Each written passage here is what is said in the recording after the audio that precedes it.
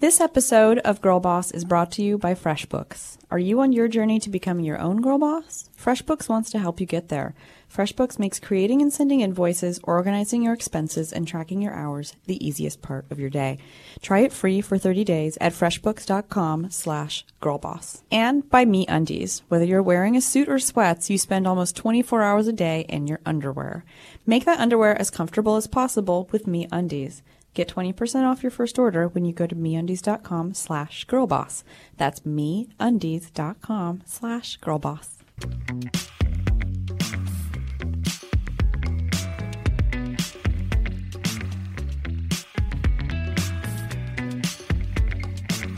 Hi, and welcome to another episode of Girl Boss Radio from Panoply.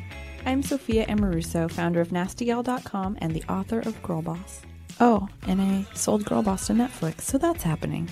On each episode, I invite a different woman onto the show to trace the steps she took to creating her own future, what she learned, and what we can learn from her story. Today's guest is Christine Day. But first, Liz Carey is back on the show. She's an actor, comedian, and one of my best friends, and you can find her at the Liz Carey on Instagram. We'll be talking about the highs and lows of our week and, of course, our girl boss moments. Yay! Thanks for being here, Liz. Thanks for having me. Okay, another week. Whee! This is like the most time that we get together right now. I know. What is it, like the holidays or something? Time's really whizzing past. It is. It's now March, basically. This is like us having coffee once a week, It's kind of nice. but it has to be slightly edited. I know. Yeah. A slightly edited version of our coffee. Liz break. is not allowed to complain as much on the podcast. I have to be more positive about my life. What's been going on? You're just getting better. You've been sick for so long. I've been sick for 2 weeks because we live in La La Land where everybody goes to the juice bar instead of the doctor when they're sick. So I start believing them like, you don't want to go on antibiotics. I'm like, yeah, screw antibiotics, screw medicine. I'm going to fight this cold. Put my head in the dirt. Yeah. And then I'm like, wait a minute, I'm violently ill. Like 2 weeks later, I have a sinus infection, a chest infection, and I need God. antibiotics. You just need to go eat some dirt. Yeah, that's what I've been doing, eating dirt, and it didn't cure me. So I'm better, and I'm on a Z-Pack, and it's not going to affect our Friday night. Azithromycin. Sophia had a mouse in her house last night. I had a mouse in my house last night. He was so cute. Well, first I was like, ew, ew, ew, Yeah. ah, and I jumped on the sofa. What'd the And dogs then do? They are the ones that found it. They were like barking at the corner of the room and underneath the Nintendo Wii Guitar Hero guitar, and a mouse was hiding under there. And I just was, I mean, what? You know, we're in like a pretty well sealed off house that I remodeled recently, so there's not a lot of leaky holes. It's the heat. Yeah, I mean, heat. we live in the hills. There's lots of nature and stuff, heat. but oh my God, are you hot in here? It's the heat. You're just Bunch of rodents walking in here. So we trapped it and we let it go out on the hillside. He was cute. He was multicolored. He was really cute. He looked like a little hamster. He was cute. Yeah. I kind of think you should have kept I him. suggested it to Joel. I told my housekeeper this morning, and she was like, I would have killed him. I was like, You can't. We used to get didn't find rats in Malibu. I told you that. Yeah, rats are gross. Ew, I had one in my bathroom drawer. I came home from dinner and I was like, I opened up my hair items. You know, you've got a hair items drawer, and there was a fucking That's insane. How did it even get in there? Malibu's known for rats. It came in through the plumbing in the heat. Have you heard It of a was the rat heat. king? Do you know what a rat king is? No, what's a rat king? It's maybe fabled. Oh God! I'm Are going to you show you a Googling? picture of it. Yeah, so a rat king is when a bunch of rats become intertwined at the tails and are joined with blood, dirt, and excrement. Oh, this is so disgusting. Gross. Consequently, the animals grow together joined at the tails. Okay. I've had some weird boyfriends who introduced me to things like this. Can you believe that? That's the description on weirdencyclopedia.com, but if you go on Wikipedia, it has the parentheses folklore after the name Rat King. So, But there is a photo of it, so it has to be you real. can make a yeah, exactly. I just went on vacation. That's right. Welcome back. I mean, vacation is such a goofy word. I feel like it's like recess. We went to the Utah. You went to the Utah. How was we the went Utah? to the Utah. It was really pretty. We drove. It was like 8 hours. Yeah. It was just, it's so nice to drive. Did you stop? We stopped and peed, and I had 4 Taco Bell beef burritos. Yeah, I got your Taco Bell menu texted to me, but So you didn't good. stop I could for like. drink the beef from Taco Bell. Ew! Isn't that disgusting? I only get vegetarian stuff from Taco Bell. Well, I heard the beef is so full of soy, like filler and stuff, that really? there's actually not that much beef in it. So I do feel violently Okay, that's ill. like a once every 2 years kind of a thing. It's that I so do. good though. It's so good. It's The tacos are the little of bean and cheese insane food. burritos. Yeah, yeah. Ooh. Cheese and beef only. They were I like, could no go- lettuce? I was like, hell no. no. Do I want that wilted? No, you can't Cabbage. get vegetables in there. Anyway, so that was cool. That was the highlight of my trip. I'm so glad you went to this really nice hotel. She's like, I got Taco Bell on the way back. We spent $7. I'm going to invoice you for that. It was cool. All the people that worked out there seemed like maybe we were in like a Rosemary's Baby situation. 'cause Right? They were like, really? did you sleep well? Every morning, like, I just snorted. How are you sleeping? I'm like, why are you asking me Yeah. personal questions? That is It weird. feels really personal. Yeah, well, that sounds fun. I didn't go on vacation. I laid in bed and Snorted. snorted. That sounds bad. Snorted your I laid own in bed and laid in a phlegm. NyQuil haze Mm-hmm. and started thinking about too many things. There's a Levi's commercials running with Alicia Keys, and she says you've got 20. It's that song. She has 28,000 days. 28. Yeah. Do you like my voice, everyone? Anyway, I did the math, and I was like, wait a minute, that's 76 years. We only have 28,000 days to be alive, roughly. She's guesstimating your lifespan, I'm guessing, with 28,000 days. That's depressing. Yeah, so I started Anything thinking, like that, I'm just like, Celine Dion, don't want to hear it. well, now we have Why do 27,999. people have time to be so fucking serious? I don't get it. Oh my God. I Life like is it when way we too just short. we're having, I'm not even listening to I know, you. I just said it. We're having two totally different conversations. I fell down on the way to school today. Oh. You know how you Did you take your kid with you? Yeah, He and the whole did he tumble? the whole time. The whole time I'm walking, I'm always like this. Be careful. Be careful. Cars go really fast because it's a narrow street. So we get to like a halfway point where it's not embarrassing for him to get dropped off by me. I turn around and I just eat shit. And I've got this ongoing joke. Have you noticed how many Teslas are driving around LA? There's a lot of them. Is there a deal on Teslas? They're just expensive, and I think they last forever, and there's no gas, so I think people Okay. like do the math and they feel good about it. Maybe. Well, I spend all day either rear-ending a Tesla or today, what's the first thing I see when I lift up my head from the concrete? Tesla almost driving over me. So now I want to So wait, you fell dodging a car? No, I turned around not paying attention and just ate it on my own 2 feet. Oh. And then a Tesla drives right past me, doesn't stop. And what do I see is the back end of a You Tesla. walk your baby to school. I walk my baby to That's school. so cool. So now I'm going to start another new Instagram account called @WhenTeslasAttackYou. At my real life Yeah. shit at the Liz Carey. Yeah, @WhenTeslasAttackYou. Yeah, pay attention to Liz's Instagram this weekend because we're gonna do some. We're going to damage. party a lot. Well, it's Oscars weekend, so we get invited to things here and The there. asshole It's like nominations the came out seat again. fillers. Seat fillers. Oh, you have a movie out. Yeah, I'm in a tiny part of it. Cool. It's called Day. It's called Day Out of Days. My friend Zoe directed it, and it's about a girl sort of struggling through Hollywood in her early 40s when the deadline on beauty is 22, apparently. Yeah. You guys could download it and watch it for yourselves. Cool. Day Out of Days. Day Out of Days. Liz, Yeah, Sophia. Girl Boss Radio is on Spotify now. Come on! It's cool, right? I love Spotify. So you can go on Spotify and listen to everything. It's so and easy to use, and you can use it in your car. You really sell that Spotify. I Liz. love Spotify. I do too. Don't come at me about Spotify. Don't spot on my I'll thigh. Spotify you. Ew. Spodcast. Okay. Spotify cast. Ooh, spodcasting. Spodcasting. I think you might need to trademark that and sell it to them. Spodcast. So, Liz, did you have a girl boss moment this week? You know I didn't, but in the same thing about time and thinking about time in a NyQuil haze and thinking that we really only have possibly 28,000 days. 8,000's not that much. Well, that's what I'm saying. You're not really letting it sit in. Let it soak up for a minute. My moments about time and focusing on. What's important. Yeah. That's good. Yeah.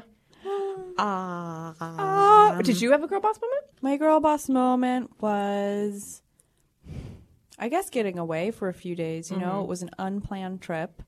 And as much as I wanted to have the meetings that I had planned for the few days that I had to take, it's just that bookended the weekend, I was like, you know what, I have to draw a line in the sand here.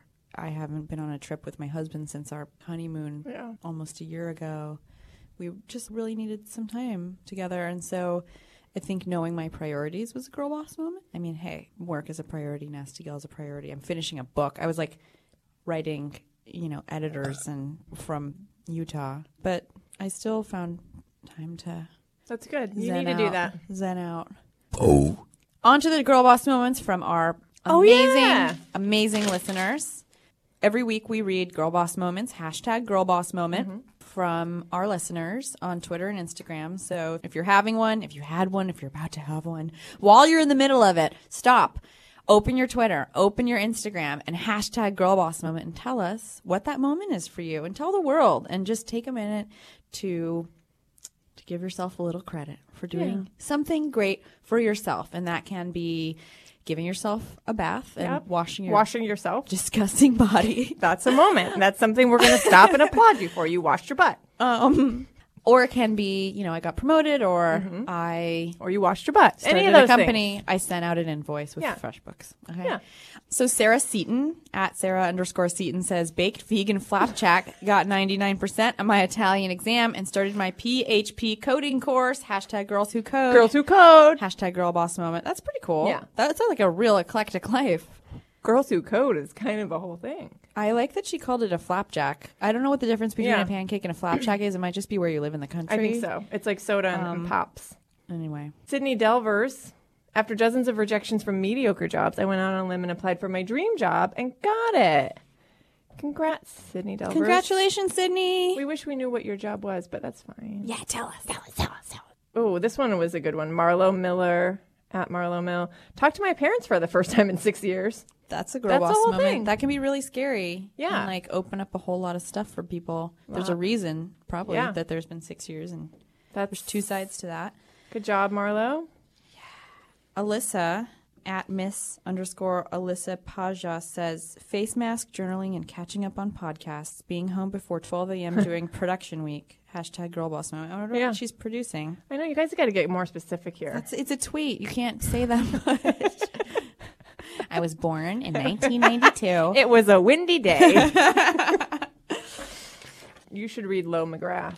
She's shouting you out. Oh, this is a good one. At Lo_McGrath says, shout out to Sophia Amoruso and Girl Boss Radio for being the sole reason I moved to the podcast app from my, quote, stupid folder over to, quote, education today.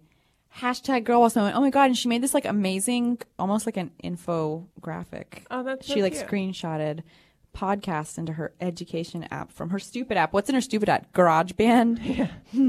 I love that. I love that. That's great. Thank you. Thank you, Lo. That's a really good one. Hashtag that's a mud mask, not poop on my face. That's an okay. Also, well, see, that's good. She's clarifying and being more specific. She's my hero today. She's my girl boss moment of the week. Well, I love being trapped in here with you. Being trapped with you. And Caffeine and Shara, our producer. Hi, Shara. It's been good.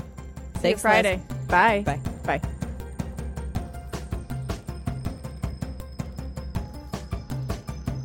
On to the interview. Christine Day is definitely a disruptor. In 1986, she joined a small company in Seattle that wanted to bring back custom-made coffee named, you guessed it, Starbucks. She worked with the company for 20 years, eventually became the head of their Asia-Pacific division before leaving and becoming the CEO of Lululemon, where she worked with our CEO, Sherry Watterson, for about half a decade and built that into a multi-billion-dollar company. Today, she's the CEO of Luvo, a company aiming to bring healthy and affordable foods to the frozen food aisle. Christine, thanks for being here. Oh, you're welcome. I'm excited. I know, me too. We met through Sherry Watterson, who you worked with for, 5.5 years? 5.5 years, and I adore her. At Lululemon, yeah. So Sherry's our CEO. If you haven't listened to that episode, it's a pretty good one. So Christine's someone that I've admired for a long time, who I'm so excited to have trapped in this room with me for an hour. I feel really lucky. What was your first job out of college? My first job out of college was working for a financial services firm called Integrated Resources Equity Corp. It was out in New York, but I worked in the Seattle office, and so I worked with high net worth customers in private placements, which were really tax shelters. So they were the oil and gas industry and cable deals and office towers and apartment complexes. So they were basically funding those deals. So it's kind of like private equity. But I had to... It was like a place to put their money. Yeah, for tax shelters usually at that time. And that's legal? I have no idea. Back then. So, and it's not anymore. I feel like you hear the word tax shelter. I I read the New York Times sometimes. This okay? was the 80s. So, Okay. you know. Okay. Cool. There's a lot of us listening who it was, the Reagan years, who know more or less about this. So cool. So that's where I started, and then actually I met. I worked 5 states, and I had brokers that I worked with, and one of the brokers that I worked with was a guy named Arnie Prentice.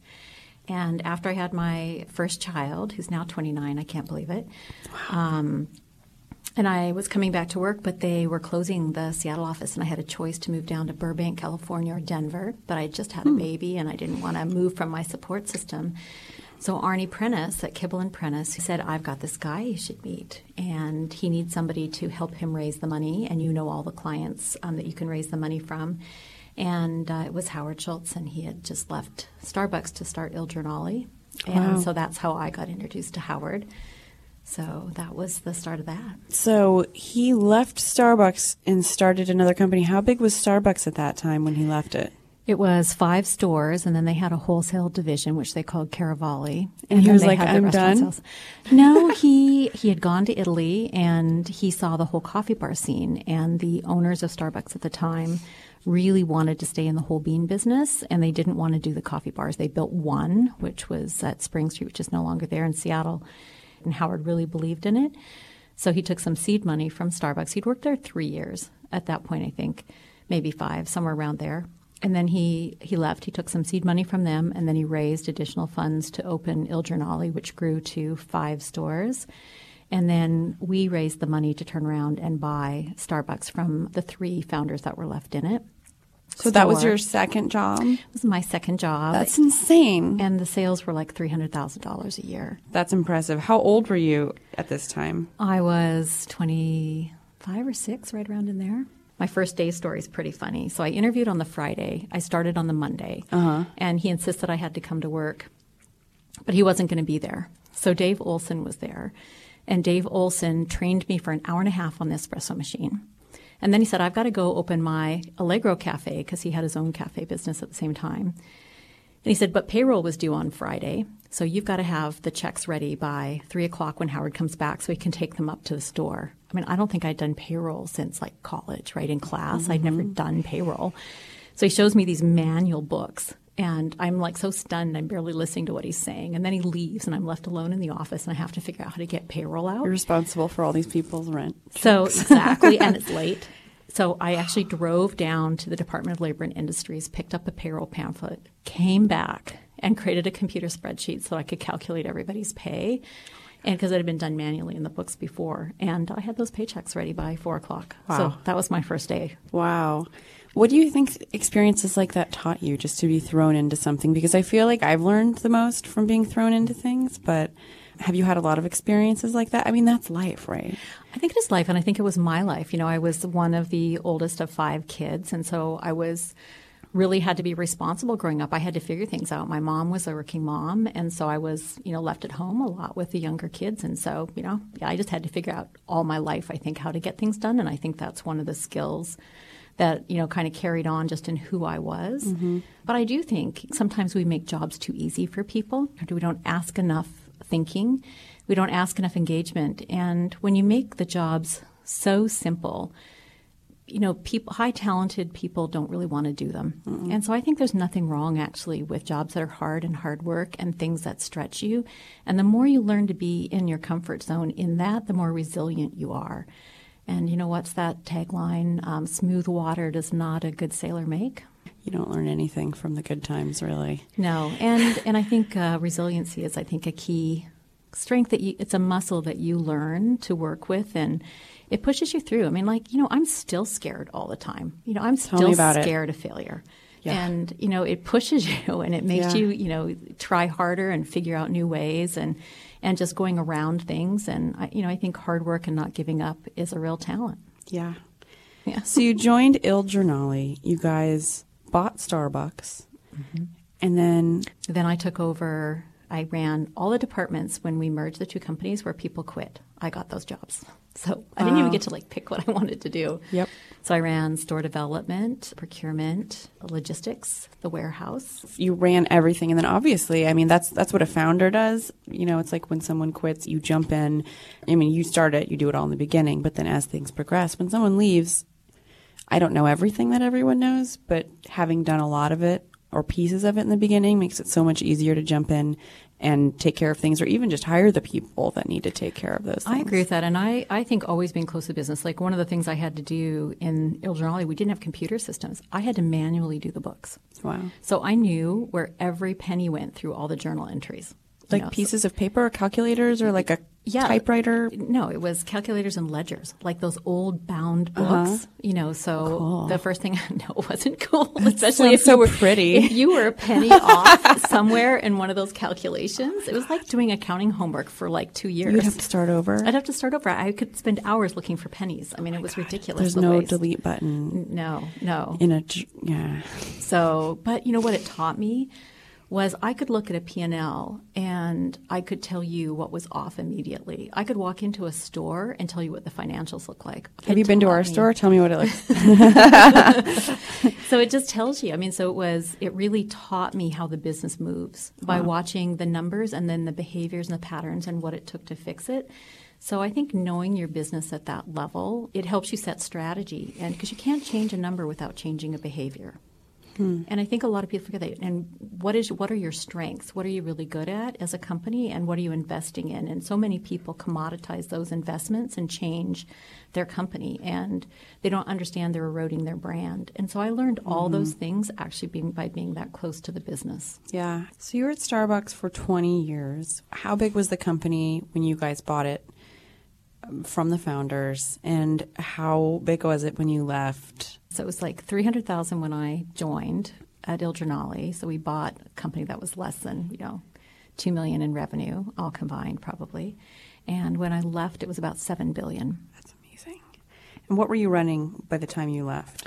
10 countries in Asia. So I started company-owned operations in China. I ran Japan, Korea, Australia, New Zealand, Thailand, Singapore, Malaysia, Philippines, India. I'm probably forgetting something in there. So did you live on an airplane? I did 300 and plus nights a year. And did you have kids? I do. I have 3 children. Well, how does that work? Did they come with you? Sometimes. Wow. Cool. So they spent a summer with me in Australia when I had to take over the market, which they loved. And did their dad come? He ran his own business at that time, so he ended up not ever coming out. But the kids came to Japan with me, and they came to Hong Kong. But because the office was in Seattle, I would follow a schedule of 21 days out, 9 days home in Seattle. Then I would go 13 days out, 5 days home. Wow. Did you ever think this isn't worth it? Yeah. I bet. You'd wake up in a hotel room. I leave for a week and I do that. You'd be standing there in, a customs line that went on forever after getting out an airport, and you've been on an airplane for 14 hours, and you're standing there in a huge customs line, and, particularly when you're going into Shenzhen in China, they would keep flipping the lines, and you're running around with your suitcase trying to get through a fast line, and you're exhausted. So yeah, moments like that, I was like, did what you am fly I doing? commercial? For yeah. Starbucks. Why'd you leave Starbucks? I woke up in a hotel room in Hong Kong, and it was right after my 20th anniversary. And that's amazing. And I realized in that moment that I was at a point where I was having to move my family to Hong Kong. So my husband was going to have to sell his business, and we were going to have to move the family. And I had to ask myself, was I investing in the right thing for me? It was a great career. It was a great job. I mean, I was, president of Asia Pacific. I was learning a lot. That's a lot to ask your family to do. And I had one of those moments where you say, is this who I want to be when I grow up? And I think that job gave me so much confidence about what I could do that I really wanted to see if I could be a CEO. Mm-hmm. And so then I knew I had to leave, because you don't get to be a CEO first time of a $10 billion company, very rarely. Mm-hmm. So it was one of those moments where I realized this was the deciding factor. But I also knew I wanted to take some time off. So I took a year off, and I stayed true to that. I took a full year off. Wow. And that was really great. I got to be a PTA mom and class mom, and cool. Got yard to duty. I got to. I did. I did the awesome. painted gazebo chairs cool. for grade 2, cool. And then I got to be the mom that took all the senior girls to spring break. So that was in Mexico. Oh, how fun! That was a lot of fun. I just lived life for a year, which was really nice at a different pace. But I'll tell you, it took me about 3 months to put it down, where I didn't feel like compelled to get up in the morning and take my coffee and go sit at my desk and do emails. As someone who is not good at relaxing, I am always like on to the next thing. I think after 20 years at a company, you could be really justified in feeling like, you know what, that creeping sensation, you could probably really suppress it a lot easier than being like 32 trying to take a 4-day weekend and having a hard time. I don't know. I'm actually 31, but I've moved on to 32. I think the truth is for people like us, busy is almost part of our disease. And I think it's hard. And, my daughter said about me, a woman who was interviewing me had asked if she could interview 3 people who knew me. And so one of them wanted to be a family member. So she interviewed my daughter. And she said, if you could change one thing about your mom, what would it be? And my daughter, her reply was very interesting. What she said was, I'd give my mom the gift of sitting still. Wow. So, I still to this day don't know how to do it. I mean, I had a 5-page to-do list of things I wanted to do during that time period of my year off. I maybe got through half a page. But I'm one of those people on the flip side that I'm never bored, right? I do not understand bored people. You had this moment where you were like, what do I want to be when I grow up? And I think it's really interesting that even people who are successful, or whatever successful means, I think success is a weird word, so I'm careful with it, still find themselves asking, after already being grown up, already having opportunities and options, what do I want to be when I grow up? Because sometimes you can follow your nose to a place where you manifest all these really great things, but then you still find yourself asking, is this what I intended? Like, you can follow the opportunity to a place where there's nothing wrong with what you're doing. And I've experienced this. It's like, wait, it'll be 10 years in the fall since I founded Nasty Gal. I always want to be clear that I'm doing what I'm doing because it's deliberate and it's my choice, not because it happened. Or I'm with my husband, not because we live in the same house, but because we continue to choose one another every day when we wake up. It's just... No, it's about being in choice. And I think being in choice is one of the secrets to happiness, to be honest, right? Because you are choosing every day to do what you're doing, to be with who you are, and to contribute to the world in this way. And I think when you're acting from that space... Now, the trick, what I've also learned, is not to be so far in the future that you can't enjoy the present. Mm-hmm. So what I've learned, I think, is I'm still as busy as I ever was, but I'm much more present in my relationships and engaged, and I'm not so worried about creating the future. It's purposeful, it's there, I know it, but I'm much more engaged in who I am and how I relate to people today, and I don't trade that for my future. Yeah. And I think that's the maturing that I've done. And it's easier to let some things go now than it was. And so I think, sometimes our need for control is actually our issue. Mm-hmm.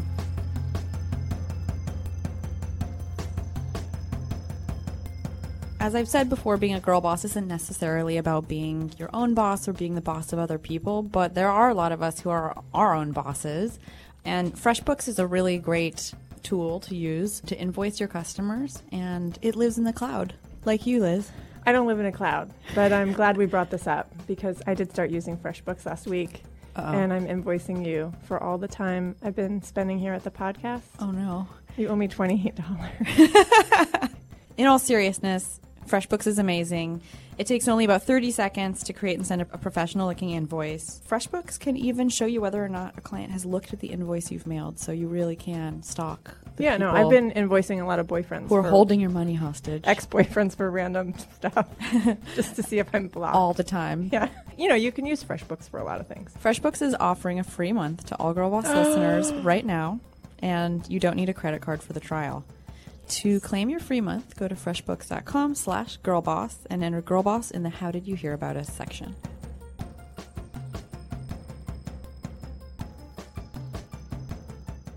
So you joined Lululemon, and after 2 months, you became the CEO. What was that like? It was crazy because it was right around January of 2008. Ooh. And Bob, the CEO who had taken the company public in July before, so it was a newly public company, huge expectations of growth on the street. And Bob had hit his option grants as part of his contract based on the economic performance of the company. And so all his options vested forward. So he chose to get out really quickly in February, even though he was supposed to stay till September and work with me in a transition. He just wasn't incentivized? Nobody threw equity at him?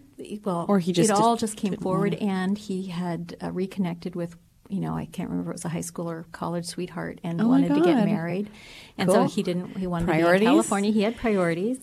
So he pretty much up and left. And so there was no real strategy for the company. The strategy was 4 sheets of paper on a financial plan. So there was no brand strategy. There was no product strategy. There was no way to know if the numbers were real in terms of, okay, at this size and scale, what are you investing in? How many people? Like what systems? So I had to, very quickly from basically February till March, I had to have a strategic plan and positioning document in the hands of the board. So I pulled the whole team together. We did a very interactive process, and we got it done. And the good news about that was then the financial crisis started to hit. So I knew exactly where I could cut and trim and without hurting the core business, and because I'd done all the analysis. And so we were able to cut once and quickly. And then we also knew where we were going to invest, which was in color. And I'd hired Sherry by then, and she was fantastic. And she is. And so we didn't hit the original plan we had for the year, but we hit our reforecasted plan, and we still grew at an astonishing rate. And then we were off to the races from 2009 on. And so from the time you joined to the time you left, which was in 2013, how much did the company grow? So it was about $190 million when I joined, and it was $1.6 billion when I left. Wow. It sounds like you put together a strategy for Lululemon in like a month and a half or something. Where'd you start, and what does that process look like? So where I always start is what is the core purpose of the brand, right? And so do you have a purpose that people belong to? So that's you can't engage your customers, and you can't engage your employees if you don't have a purpose you're asking them to resonate. And that's what I, call creating, that emotional brand and a shared experience brand, because if people believe in your purpose, they want to share and belong to it. And so that's number one for me. So what's the purpose? And, we really felt that at Lululemon at that time it was about, the yoga mindset of personal leadership of yourself. And then it was changing the way people dress so they could live the life they want to live, right? So that, it's a little wordy that we had it more refined, but that was what we felt the core purpose of the brand was. And then how do you differentiate yourself in the market is number 2. And so, we said we are going to be the best retailer because all of our competition was really around wholesale. And we're going to do company-owned stores and a mono brand so that it's not discounted, so that we can maintain and invest in the premium. So we really looked at our positioning, the business model, and how we differentiated ourselves not only with the guest by adding beauty and being in retail, creating the retail experience, because before that she had to shop at Dick's Sporting Goods for her clothing. By beauty, you mean beauty in the store? Beauty in the garments. Okay. So it's all those little details and the colors and, all the things that, Sherry's so great at. Sherry Watterson is Sherry Watterson. Yeah. Exactly. And then creating the retail shopping experience she's looking for. And because that was really novel, and especially in the athletic apparel business. So great purpose, great differentiation, and then knowing your business. Do you know what every measure of success? So I knew I had to get stores to $37,000 a week in order to hit the returns. So like simple metrics like that you can be that clear in, I call that great knowledge of your business. So if you know those things, and you can make it super clear to set goals that people understand and can believe in. And then it's a great team. And, so like, what is the team that I need to get this done now that I've done this? And what's important about teams, not only talent, but how you apply the team to all the opportunities. So there's a strong and steady approach to growth that I like to do, because otherwise the people who are working for you aren't working for you. They're not working for who you are today. Yeah. And then I really believe in training everybody that comes in the door on the brand, on the culture and values of the company, and on the strategic plan.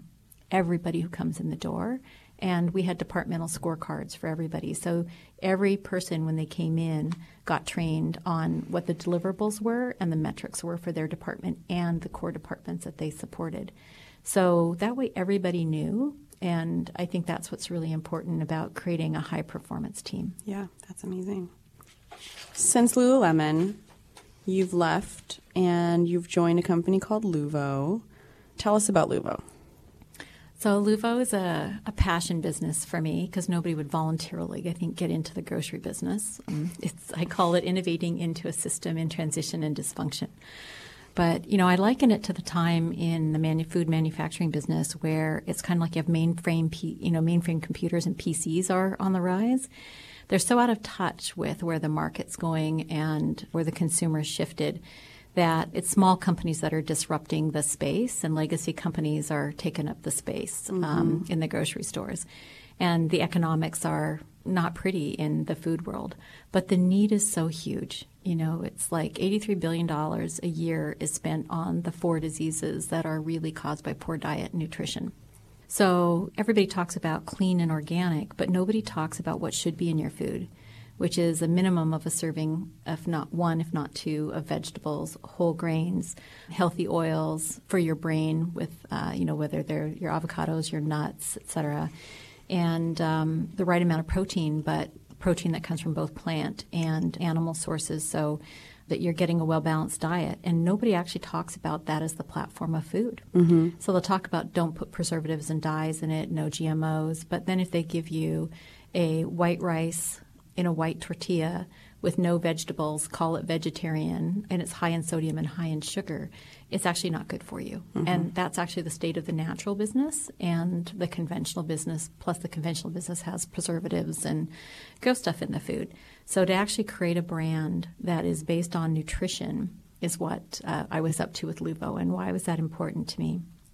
Well, when you look at the rates of obesity and diabetes, a tsunami is coming. The hospitals can barely take care of the patients with diabetes today that are 70 and over because it causes, after 20 years of diabetes, you suffer from limb loss, vision loss, kidney failure. It's the number one most readmittance rate is from diabetes complications.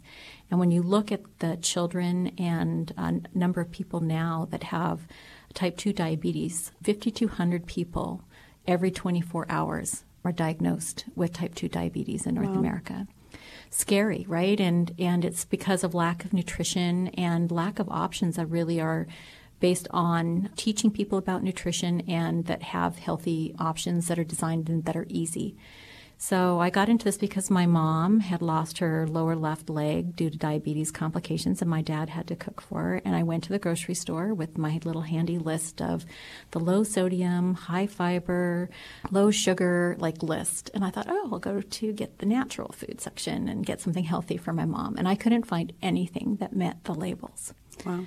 So I bought a small company and said, somebody has to fix it. It'll just be me. So that's amazing. And so since you joined Luvo, what does that trajectory look like? And what were the first things that you did when you bought the company? Well, I bought a growth turnaround, which is never a good idea in the grocery industry. But so same things. What's the purpose? What is our positioning? And how do we differentiate in the marketplace? What's our go-to-market channel strategy? And then how do I get to cost of goods? How do I get the investment that I need from other backers and show them a growth trajectory and a plan that they can believe in and that I can hit? And so it's been a little tougher than I would have, liked it to be. But, we're finally out of what I call the valley of death of startups. We're coming out the other side now. We're in over 6,000 grocery stores. And we have about 26 products in the market today. And, so it's been hard, but it's been really worth it because I feel for me this is my legacy work, is disrupting the food industry. Wow.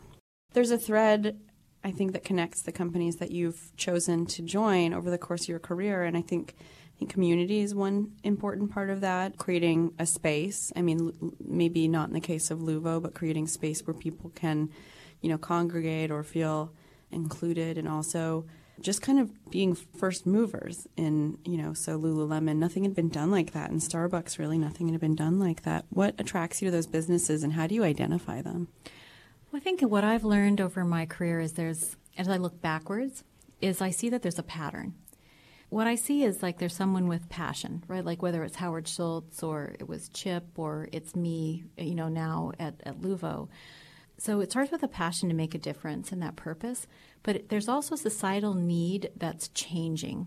And so if you think about what was happening at Starbucks, it was a time when business was really becoming automated and and people were starting to work with computers, and that was scary, and technology. It was a huge societal shift. And the real thing that Howard saw was that coffee was the medium for people to come together in the store and have community. Mm-hmm. So it was the unmet need of the shifting society that when you get a good business idea that connects to an emotional need in people, that's the beginning of a disruption. And so that's what Howard leaned into, and that's what resonated with consumers and created a great brand that then he found the business model to scale and execute off of.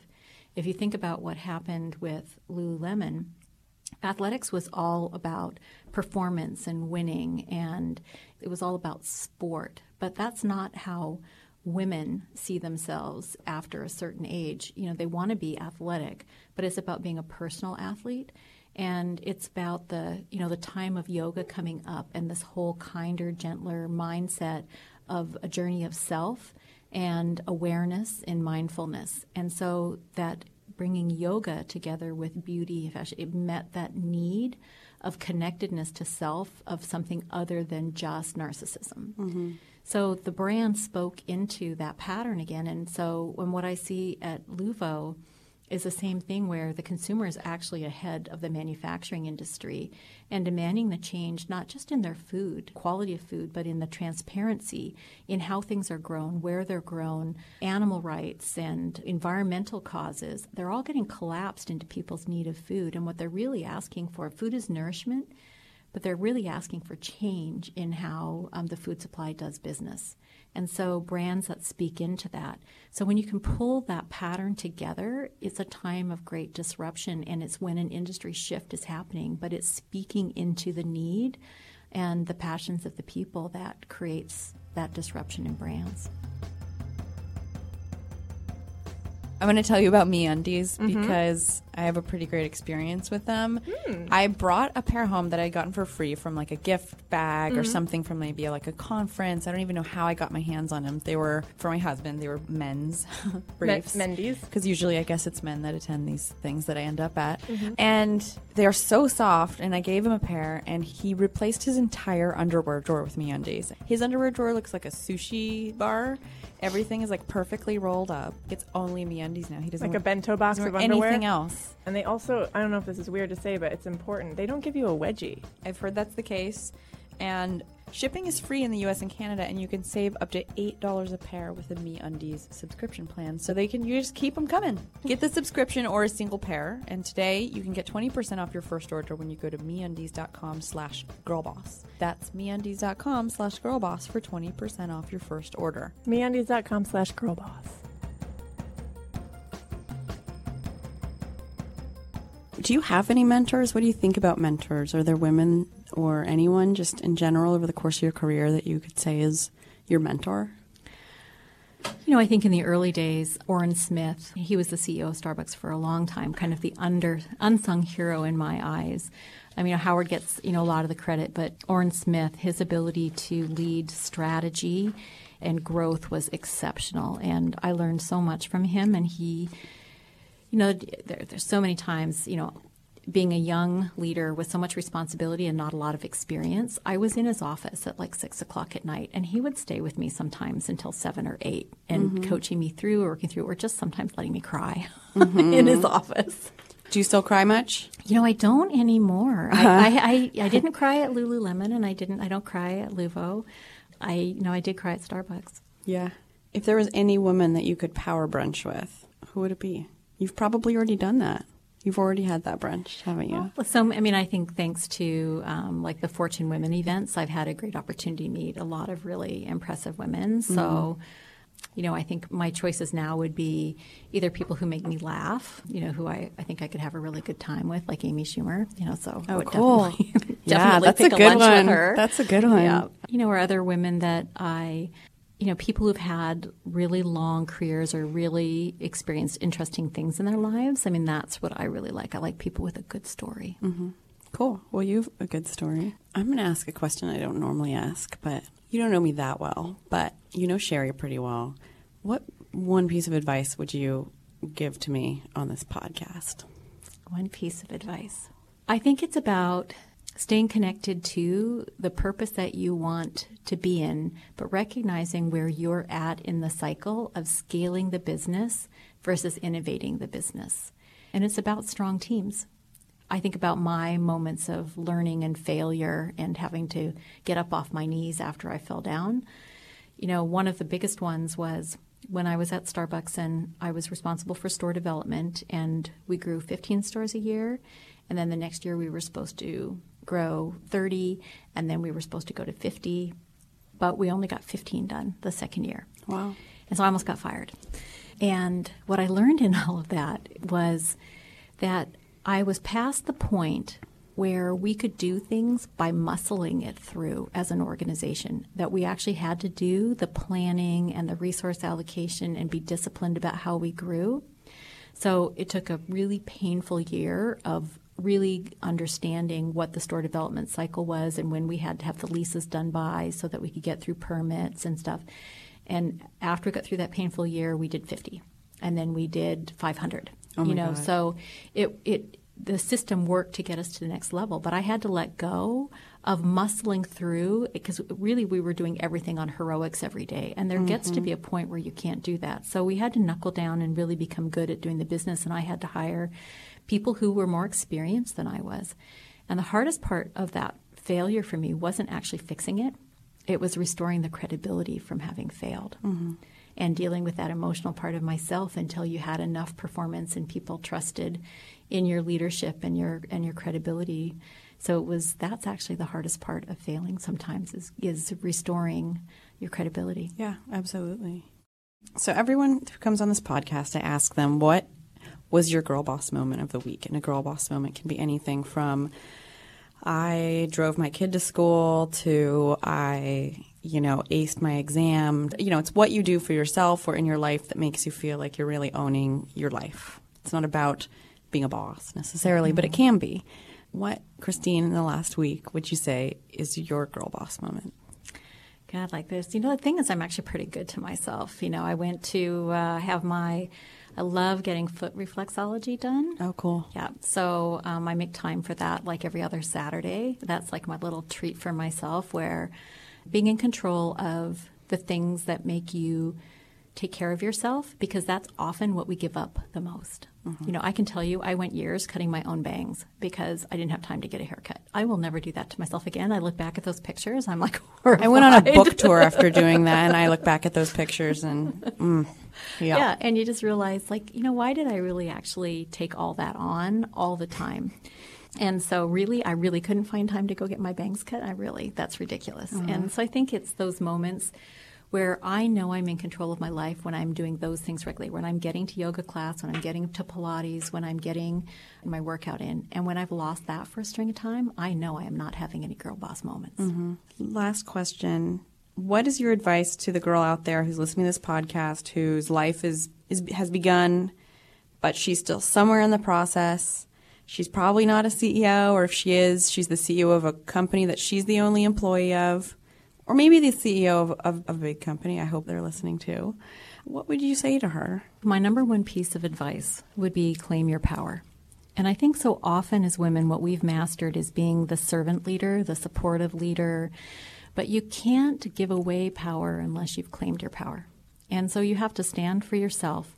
You have to, take on that smackdown moment with someone else. You have to learn to let other people be uncomfortable and to set direction and live with criticism, but also be powerful in your own purpose, your own cause, your own stand for who you are and how you do things. And if you don't claim that power, then you're not really leading. You might be a caddy, but you're not actually playing golf. Have you written a book yet? I've got about 10 chapters done, and I can't seem to get the next part out. Oh, that's so cool. Oh, my God. I want to read your book, so that's why I ask. Christine, thank you so much. This has been such a blast. Oh, you're so welcome. Yeah, cool. Thanks for tuning in for this week's episode of Girl Boss Radio. We'll be back next week with Rachel Weiss, the VP of Innovation and Entrepreneurship at L'Oreal. Our producers, Shara Morris. Thanks also to Kristen Meisner, Laura Mayer, and Andy Bowers at Panoply. And if you haven't read Girl Boss, do it now. You can buy it at nastygal.com, Amazon, or anywhere books are sold. Please let us know what you think of the show. You'll find us on Twitter and Instagram at Girl Boss. Our email address is info@girlboss.com, and you can find me at Sophia Amoruso, SOPHIAAMORUSO, on Twitter and Instagram. For exclusive content from today's show, please go to blog.nastygal.com. And if you like the show, please be sure to tell a friend and subscribe to us in iTunes, Stitcher, Spotify, or your favorite podcast app. And don't forget to leave us a rating or comment wherever you subscribe. Thanks also to the band Phases for our theme song and to my husband Joel Jarek DeGraff for our interstitial jam. I'm Sophia Amoruso. I'll be back next week.